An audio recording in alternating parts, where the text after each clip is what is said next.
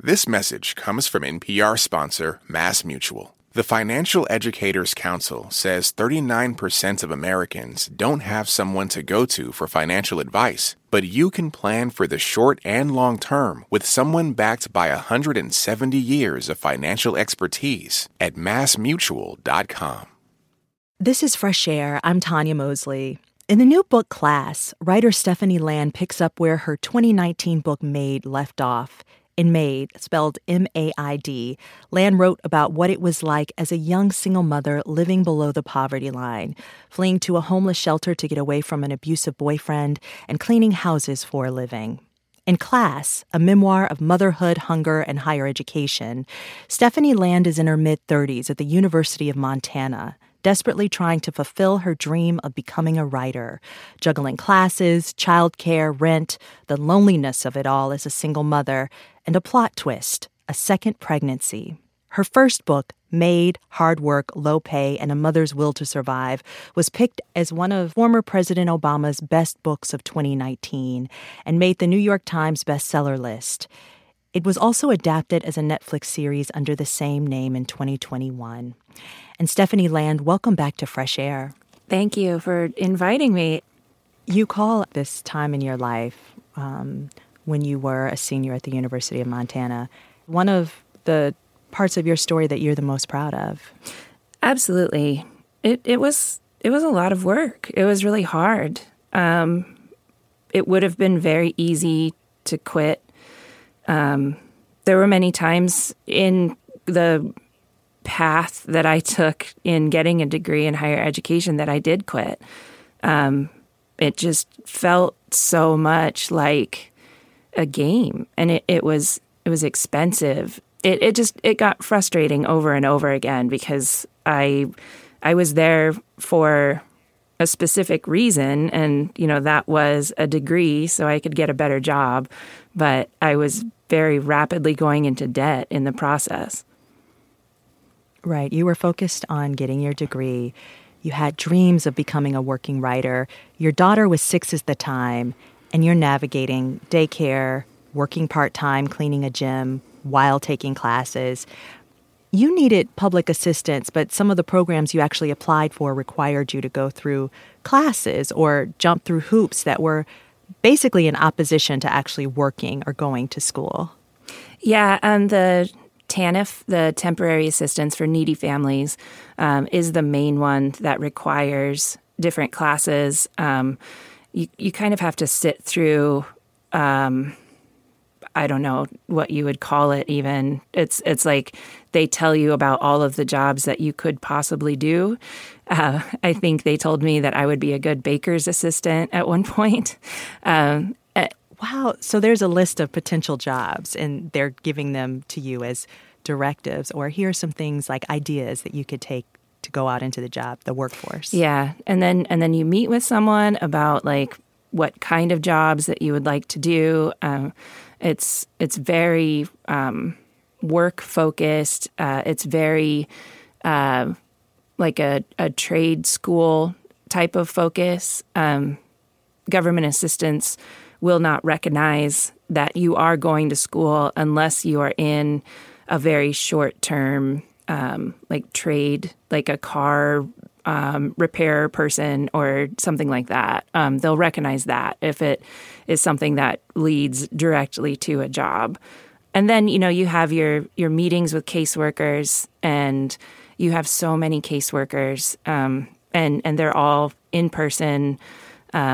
And you have to do this in order really to get food, which is hard in and of itself, but then it creates an impossible situation at times. The value placed on these low-wage jobs, did it also feel like perhaps greater society puts a greater value on these low-wage jobs versus you getting an education? I would say so. I very much felt like I would earn there, and by they, I guess I mean the government assistance programs or the government. I felt like I would earn their approval if I had like a quote unquote like real job, because I was self-employed. I didn't have a regular pay stub. And so I felt like what they really wanted me to do was work some kind of full-time minimum wage job, simply just because that would have made it easier. And I would have been able to prove that I was actually working. My caseworkers often got frustrated with me because I couldn't really prove that I was working. I would have to get like letters from my house cleaning clients. If they paid in a check, I would usually make a copy of it. But I felt like they really wanted me to clock in and out. Part of that was because so they could track it, so then they could understand how much money that they would then be giving you as assistants. But if you had a full-time job, how would that affect your schooling? It would have been impossible. I wouldn't have been able to go. There was, for example, a required class that I had to take the final semester of my degree program that met Monday, Wednesday, Friday from it was in the afternoon from noon to 1 or 1 to 2 or something like that. And it was so in the middle of the day, and that was my only class that day, that I couldn't really schedule my cleaning clients around it because I just didn't have enough time. And it was really frustrating. And, there were other classes that only met during the day. Very few were just purely in the evenings. This message comes from Apple Pay. Everyone knows that credit card numbers can be stolen. But you know what's harder to steal? Your face. With Apple Pay, your purchases are authenticated by you thanks to Face ID, making your smile your signature. Just double-click, smile, and tap. With each tap, your card number and your purchases stay secured. Pay the Apple way with your compatible device anywhere contactless payment is accepted. This message comes from NPR sponsor BetterHelp. With the year halfway over, therapy can help you take stock of your progress and set achievable goals for the next 6 months. If you're thinking about trying therapy, give BetterHelp a try. It's entirely online, designed to be convenient, flexible, and suited to your schedule. Visit BetterHelp.com/NPR today to get 10% off your first month.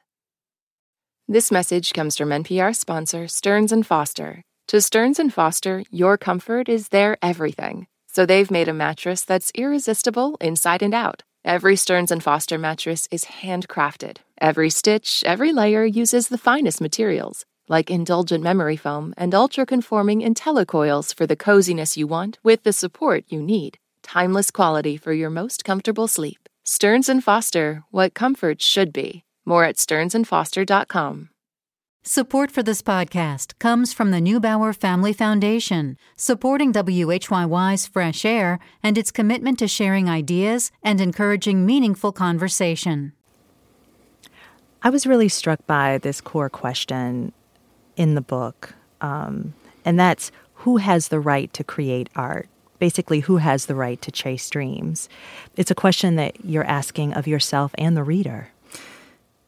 Yeah, because I asked myself that all the time.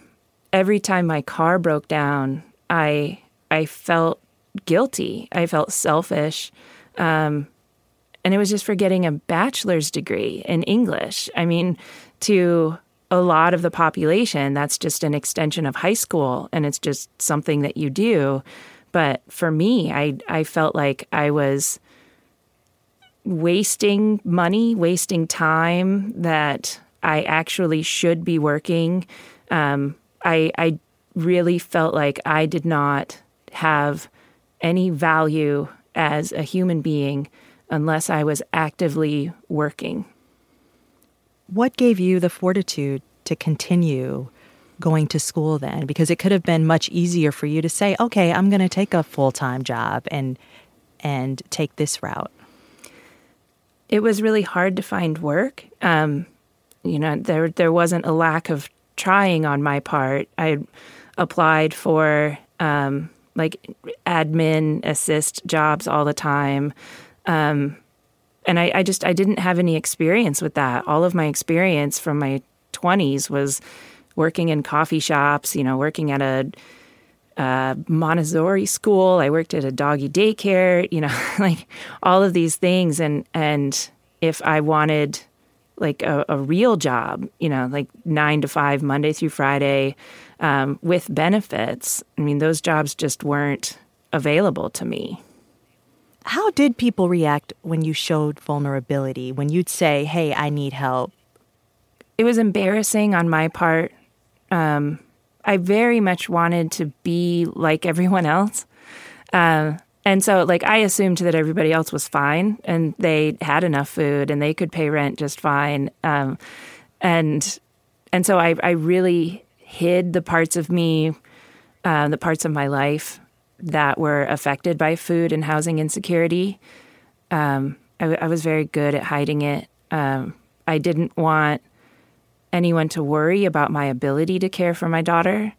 I didn't want anyone to get concerned, with like a capital C, and call people about it. I really just wanted to be normal in social settings. And I was scared that if people knew that I was on food stamps, then they would start to kind of question, like, if I could meet them for coffee or not, or if I even should, I guess. Like, if I'm on food stamps, then that means that I can't buy a cup of coffee, right? What were some of the ways that you would hide it, especially your food insecurity? I was hungry a lot. And for a while, I always had a peanut butter Cliff Bar in like the side pocket of my pants or in my backpack or something. And I would take little bites off of that while I was in school during the day. It was pretty rare that I ate anything out in public just because I couldn't afford it. When I talked about the time period of the book with my friend Reed, who is in the book, one of the things that he said was, you always had some kind of like peanut butter thing with you. and that's true. I kind of lived off of that main protein source. But you always had to think about your daughter. And so I would guess that there is always this loop in your head and thinking about what options you had for her. And she's always asking for food, as kids do. Yeah. Fortunately, by then, her diet didn't vary all that much. Pancakes were cheap and easy. Boxes of mac and cheese. One thing I always made sure to splurge on was that I got the Annie's organic mac and cheese. And she ate a lot of yogurt. She ate a lot of crackers. One thing that really saved me was that they fed her lunch. She was on the free lunch program at school. So during the school year, we had a little bit of extra room in our food budget. And she always ate first. And I guess like most moms do, I would eat whatever she didn't eat. There is a plot twist in this book, and I'm not giving it away by sharing this, but you become pregnant with the second child during your last year in college, and this wasn't planned. Oh, no. No, it wasn't planned at all. One of the striking things that leads up to this pregnancy is these relationships that you have with men that are casual relationships that people have all the time, and especially in college, people have, even though you were in your mid-30s at the time. But it's spicy, Stephanie. You're writing a lot about sex and a yearning for love and romance. Why was that important for you to write about? Well, it wasn't at first. I was really trying to figure out a way that I could write around the how of getting pregnant. And I felt a lot of shame in that pregnancy and just just because I was following. What were you ashamed of? I was following this this trope that everybody expected. You know, you're a single mom on food stamps, and then you're having a whole other child out of wedlock. You know, father will not be involved. And at the time, even then, there was a lot of discussion over women doing that on purpose so that they would get more government assistance. And I knew what people would think about it. You know, I knew that people probably wouldn't agree with my decision to go through with the pregnancy.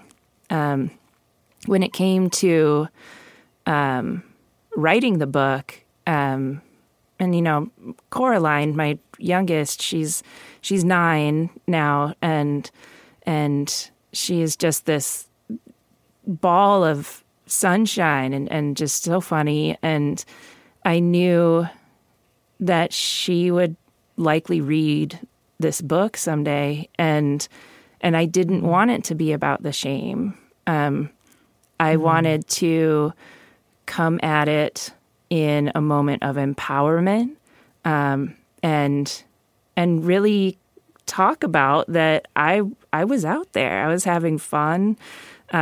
The summer before my senior year of college, like my friend and I kind of joked that it was the hot single mom summer, and like I was rock climbing all the time. It was free and it was fun, and you know, my kid was amazing, and she was always hanging out with us, and so I decided to come at the actual conception with that feeling of yeah, I'm out here, I'm having fun, and I'm going to college, and yes, I'm a single mom, but there are plenty of other people who do this, so why can't I? What you also capture so well is that it's not just hard work that goes into being a single parent, but it's also really lonely. It's lonely being a single mom. It is, and it's hard to kind of explain why. Because people would tell me things like, well, you have your daughter's with you. And I said, yeah, but I can't like go to her for emotional support. She's 6. So there's an aspect to it where it's not necessarily a forced isolation, but it's, you can't go out. You can't really go and do things without your child unless you pay for a babysitter. And of course, I didn't have a lot of money for that. And so I missed a lot of opportunities to go out and socialize. And it just kind of got to a point where I didn't want to even know about it. I didn't want to know what I was missing out on. You decided to keep your second child, Coraline, even though you and her father weren't really together. The men you were seeing at the time were more like friends with benefits. But there's this whole section in the book where you take us through the process of deciding whether to have an abortion. What were the calculations that made you decide not to? Well, it's actually probably not a spoiler alert. I didn't know who the father was. And, you know, I could make a educated guess, but I thought that an abortion would be just the necessary trajectory. I didn't even feel like I could wonder, or, you know, if I had the ability to decide whether or not I wanted to keep the pregnancy just based on my situation with the food insecurity and going to school. And it seemed like a resounding no, you know, like from the outer world and just my situation. And but then I kind of had this moment that I wrote about in the book that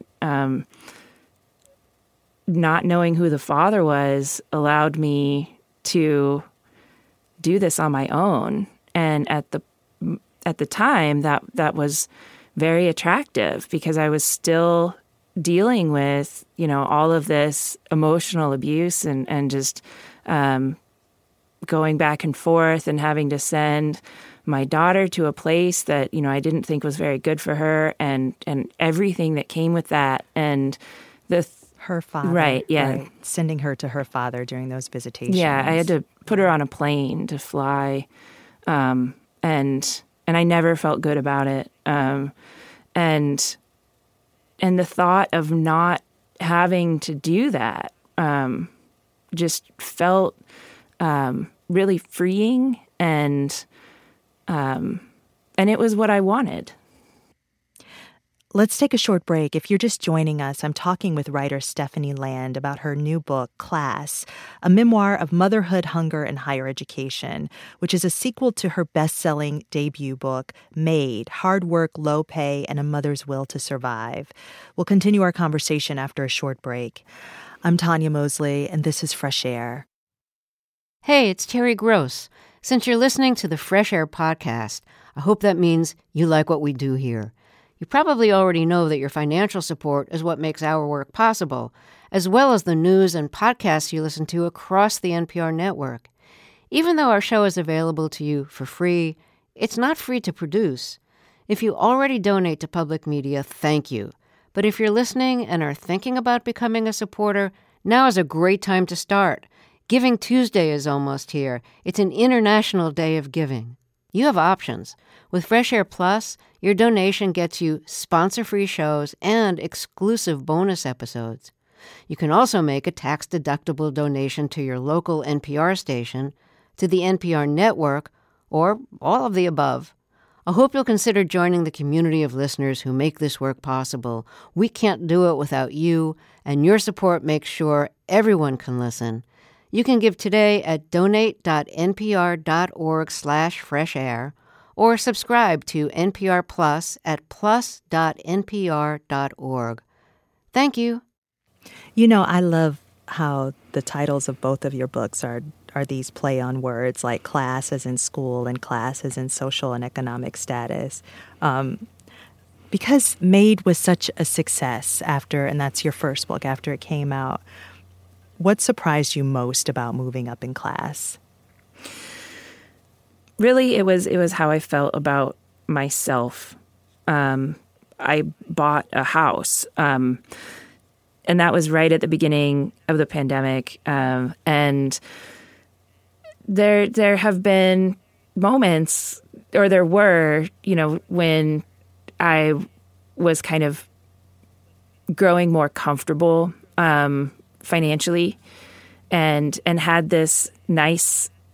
To me, it's the biggest house I've ever lived in, and it's really super fancy. There's like a view, but it's it's a modest house. I think you would explain it as, and the part of it that really bothered me was I kept thinking, like, this is the kind of house that I used to clean, and how I felt about the person who lived in that house, and how they were sometimes kind of mean or just not very nice. Even if they tried to be really nice, it was still like, oh, you missed a spot last time. Can you make sure to get that?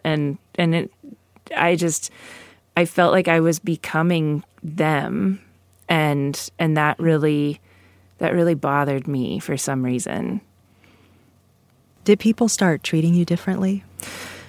Absolutely. People started treating me differently as soon as I didn't have to use Medicaid.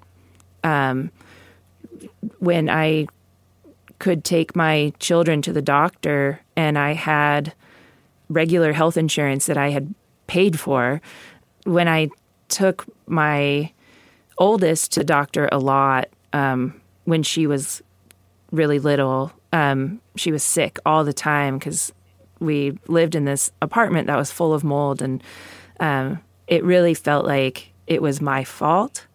I had a doctor tell me that I needed to do better, and there was all of that was gone once I had my own health insurance. Is it true that some fans were actually bothered to see you moving up in life after your book was published. And I'm thinking about Maid. Somebody actually hassled you for sitting in first class on a plane. Yeah, I mean, hassled is a strong word. I took Story. My oldest goes by her middle name of Story. A year ago, Lizzo was playing in Seattle, and I decided it would be really fun to go there, and I bought tickets for all of my single mom friends in the Seattle area. There was about like 7 of us and their kids, and we flew first class because for my speaking gig contracts, I usually fly first class. It's paid for by the client, and so for this, it was, well, all right, let's. It's only like $100 more or something, and on the way home, Story and I were sitting in the front seat, like in the very front row, and it was like one of those planes where you had to kind of step around my seat as you're coming in, and I looked up, and this woman was looking at me and looking, of course, down on me, but it was just kind of this stern look on her face, and she didn't smile or anything. She just said, "Thank you for your work," and then she kept going, and it very much felt like it was not an approving way of telling me thank you for your work. It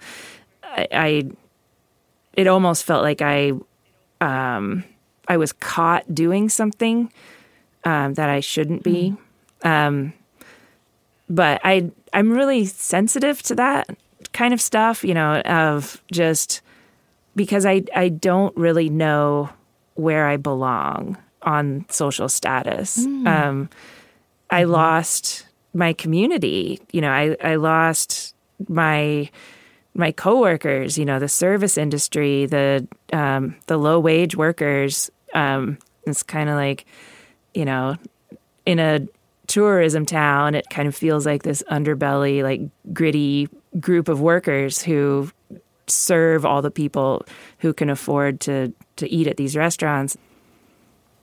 What do you think people who have never experienced poverty get wrong about it? I think the most common thing that I hear from people is, why didn't you go to college straight out of high school? Because my Maid, the story, the book, I'm in my late 20s. And so there is a lot of question of like, well, what did you do in your 20s? And it's kind of this like, well, were you just like screwing around? Or you messing and just not even thinking about the future? And no, I was working and paying rent and taking care of myself. And, rent was still very expensive and wages were still very minimum. And I've just always had multiple jobs, and college was really expensive. And so I think there is always this assumption that I am poor because I chose to be in some way by making bad choices. Who do you especially want to read this book? I know that you want everyone to read it, but there is an underlying message. The people that I really want to be able to read this book are the people who see themselves in it. And that's who I wrote it for. I think, if someone is not going to think very highly of me from reading the book, I don't think the book will really change their minds. If they truly do believe that I had made a bunch of bad choices, I was going around and partying or something instead of being responsible, I don't know if I will actually be able to change someone's mind. I see such a lack of empathy toward people who live in the margins of society. And every single time someone comes up with this incredible program that, the child tax credit extension, and all of that, and the expansion lifted millions of children out of poverty. And then when they talked about making that a permanent thing, people talked about work requirements again. And right, that happened during the pandemic, where there was actually a stipend that went to families with children. And it single-handedly lifted, at least temporarily, people out of poverty, mostly single moms and small children. Yeah, and then it was over, and millions of children went right back into poverty, and it happened, and there was no like, gee, maybe we should continue this program. It seems to be working really well. But as a country, we don't like giving poor people money, and that's what they need the most. And, every study or every experiment that they've done with universal basic income, the results have been people find work, people have better mental health, people spend money on rent and clothes, and they are for the better because they had this amount of money that they can budget for. But as a country, we won't do that. Do you ever have fear or feel afraid that you'll fall back into poverty? Yes. It's just knowing how fast it happens. And as much as I try to have a cushion underneath me in case I do fall, like, there's still, I don't have a job that I can necessarily budget for. And being a writer. Yeah. I mean, I'm still kind of essentially freelance. Like, all of my work comes through my email account, and it's because somebody somewhere thought I was interesting and they want me to come talk to somebody and or they want me to write something, and it's not something that I definitely know is going to still be there in 5 years. So there is kind of this constant worry of, will I still be able to afford this house in 3 to 4 years? Or will I be able to afford to put my kids through college? Like, will I be able to afford anything? So, I mean, there's still not a lot of security in that sense. Stephanie Land, thank you so much for this conversation, and thank you for your book. Thank you so much. It's such a pleasure to talk to you. Writer Stephanie Land. Her new book is Class, a memoir of motherhood, hunger, and higher education. Coming up, our rock critic Ken Tucker reviews the new album from guitarist Marnie Stern. This is Fresh Air. This message comes from NPR sponsor Shark Week, the podcast from Discovery Channel. A lot of what people think is shark fact is actually shark fiction. Learn the truth behind some of the weirdest shark myths. Listen to Shark Week, the podcast, wherever you get your podcasts. This message comes from NPR sponsor Shopify. Shopify is the global commerce platform that helps you sell at every stage of your business. From the launch your online shop stage to the first real life store stage, all the way to the did we just hit 1 million orders stage, Shopify's there to help you grow. Sell without needing to code or design. Just bring your best ideas and Shopify will help you open up shop. Sign up for a $1 per month trial period at shopify.com/NPR. This message comes from NPR sponsor BritBox, streaming the Agatha Christie collection, including series like Poirot, Why Didn't They Ask Evans, and new original mystery Murder is Easy. The Agatha Christie collection, streaming at BritBox.com/NPR. Our rock critic Ken Tucker has been listening to and liking the new album from the guitarist Marnie Stern called The Comeback Kid. Stern is familiar to many people for the 8 years she spent as a guitarist in Seth Meyers' late-night talk show house band. But Ken says her own music, upbeat, highly original, and often very loud, is unlike anything you'll ever hear on TV.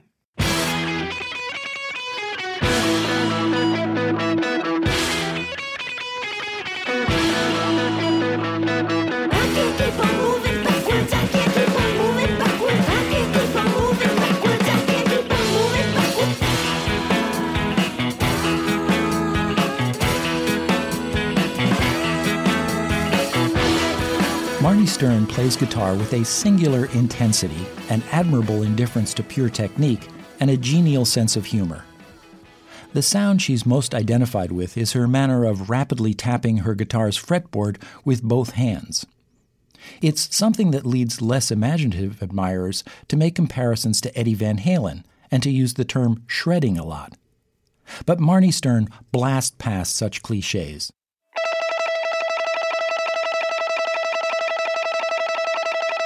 This place is cold. I can hear you. This place is cold. I can hear you. This place is cold. Ice is on the ground. As you draw a map inside the back of your mind, you will find us in the sky, chasing cyclones swirling by. The sound is hard to hear, right? You can't take it. The sound is hard to hear, right? You can't take it. What if I add this and this? Stern sings, "This sound is hard to hear, right?" on that song called Believing is Seeing, and she means that two ways. To some, it's hard to listen to music that has this kind of high-pitched persistence, but Stern also means it's hard to hear music like this anywhere else. She knows she's working to some extent in uncharted territory. Believing is Seeing is just under 2 minutes long, and yet Stern crams a second movement into it, singing playfully, "What if I add this?" She knows that what she's adding brings this song to a delirious new peak. What if I add this?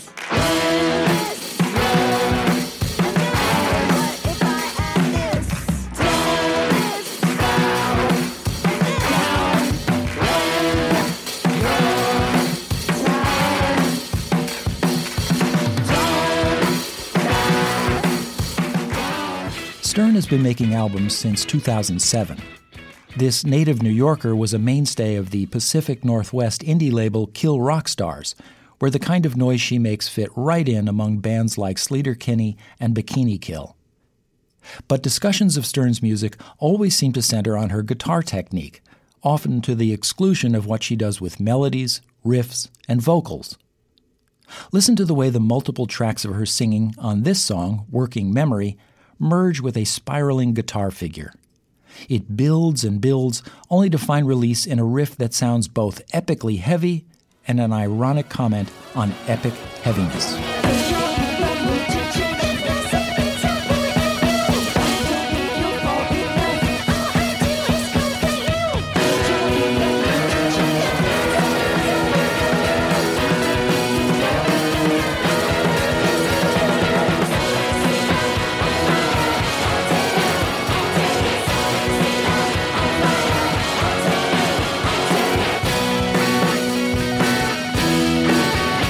Marnie Stern calls this album The Comeback Kid because it's her first release in a decade, since 2013's The Chronicles of Marnia. She spent much of those 10 years raising 2 kids and working her night job as house guitarist on Late Night with Seth Meyers. It's easy to hear why she had to leave the TV band to make her own music again. The abrasiveness and hopped-up energy of her new songs are at odds with the catchy familiarity that TV show music demands.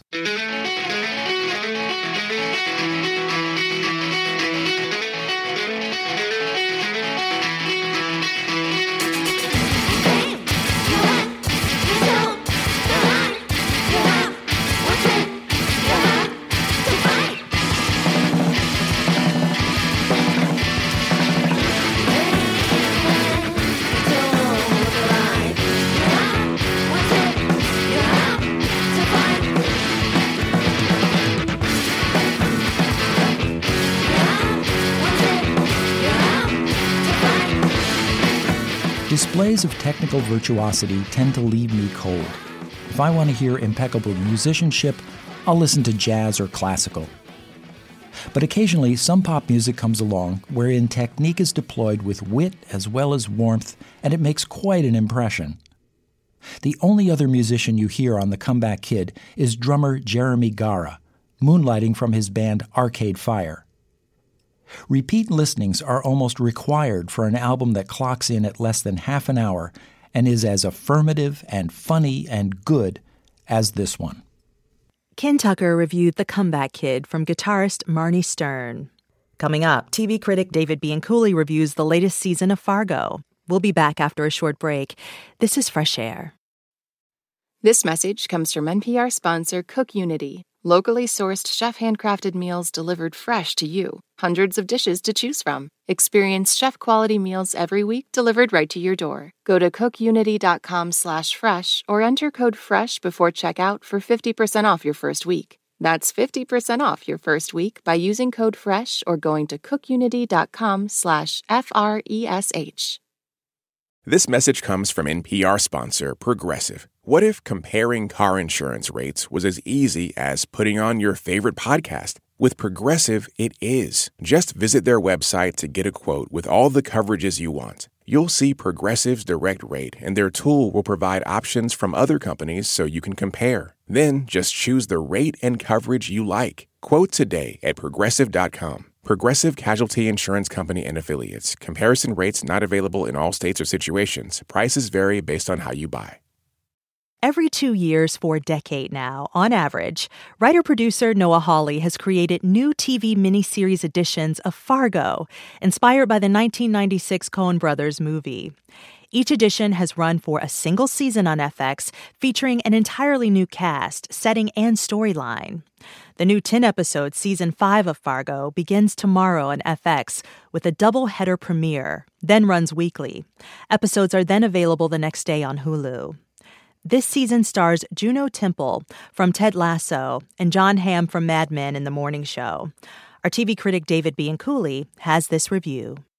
When the first edition of Noah Hawley's version of Fargo was announced back in 2014, I was intensely skeptical.